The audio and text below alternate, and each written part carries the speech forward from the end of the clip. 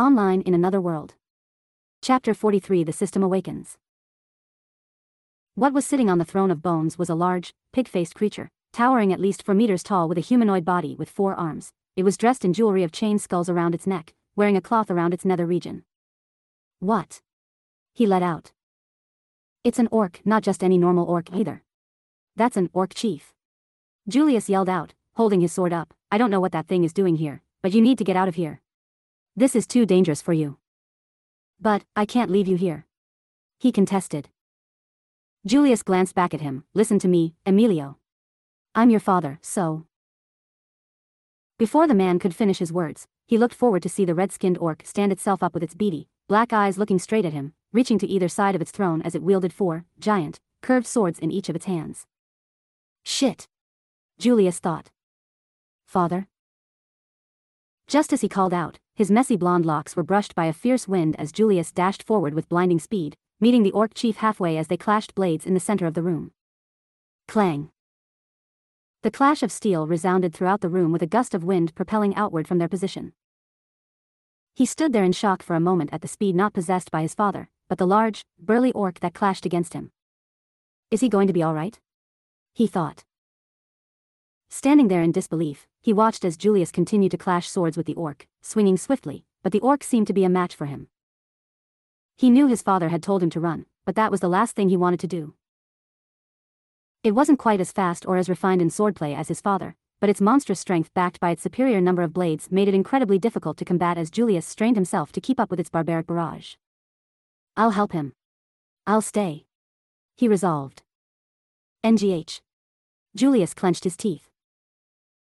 For possessing such size, the orc moved with surprising agility, using nimble footwork to pressure the mountain god-style swordsman. As he raised his wand, he realized there was another issue. He'd never had experience in supporting another like this. The massive orc and his father continued clashing steel as sparks rained down in the crystal-illuminated chamber of bones. He pointed his wand forward, but there was no room for a spell to be cast. They're too fast. I can't find an opening like this. He thought. Gyra. Julius roared out.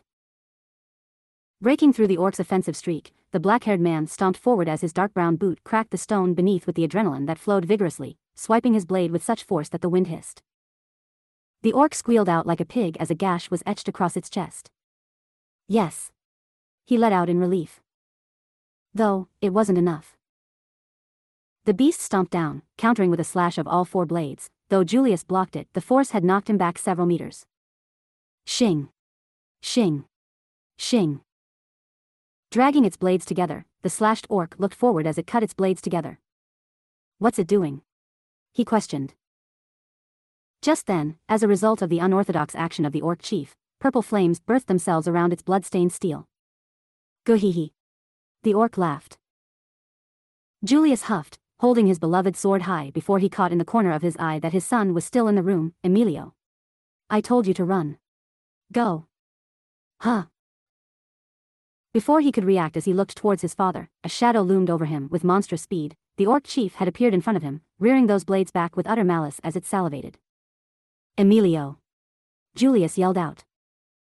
Though he held a blade in his hands, the thought didn't even occur to lift it. Not that there was enough time for his 12-year-old body to do so, but simply the absolute dread that crawled over his body made him freeze. Squelch. As the blade swept forward, he remained unharmed, but blood still laced the air as the smell of iron hit his nose instantly. Huh. Across his vision, he saw blood spraying as somehow Julius had gotten in front of him, being flung to the side by the brutal slash of the orc's blades. Father. He mumbled quietly.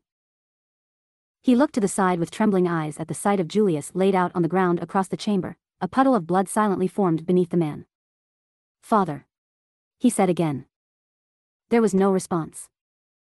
Looming over him, the chortle of the orc chief met his ears instead, but he didn't hear it. He didn't even acknowledge the presence of the 4-armed, pig-faced brute in front of him.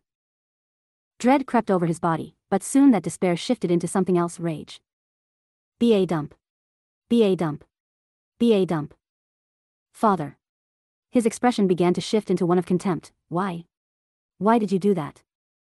Father, it's this thing's fault, isn't it? He thought. What filled his ears was the resonance of his own heart, like a drum being beaten to the tune of his anger. his heart pumped a new flow of blood through his veins. It burned. Through his veins, it felt as if molten lava flowed, filling his body with a heart unlike any other. Steam exuded through his pores, his breath left as smoke. BA dump. BA dump. BA dump. Something was changing. In this state of mind, filled with fresh grief and rage, he didn't question it. All of his focus was set on one thing: kill the enemy in front of me. Still, it didn't hurt. Pain was changed into adrenaline as his heart pounded increasingly, with the sound of its thumping being audible now. A change occurred with his body. His veins were visible, shifted into a black shade. His amethyst eyes had increased in vibrancy, with his pupil altering to an almost vertical slit. Dragonheart system unlocked.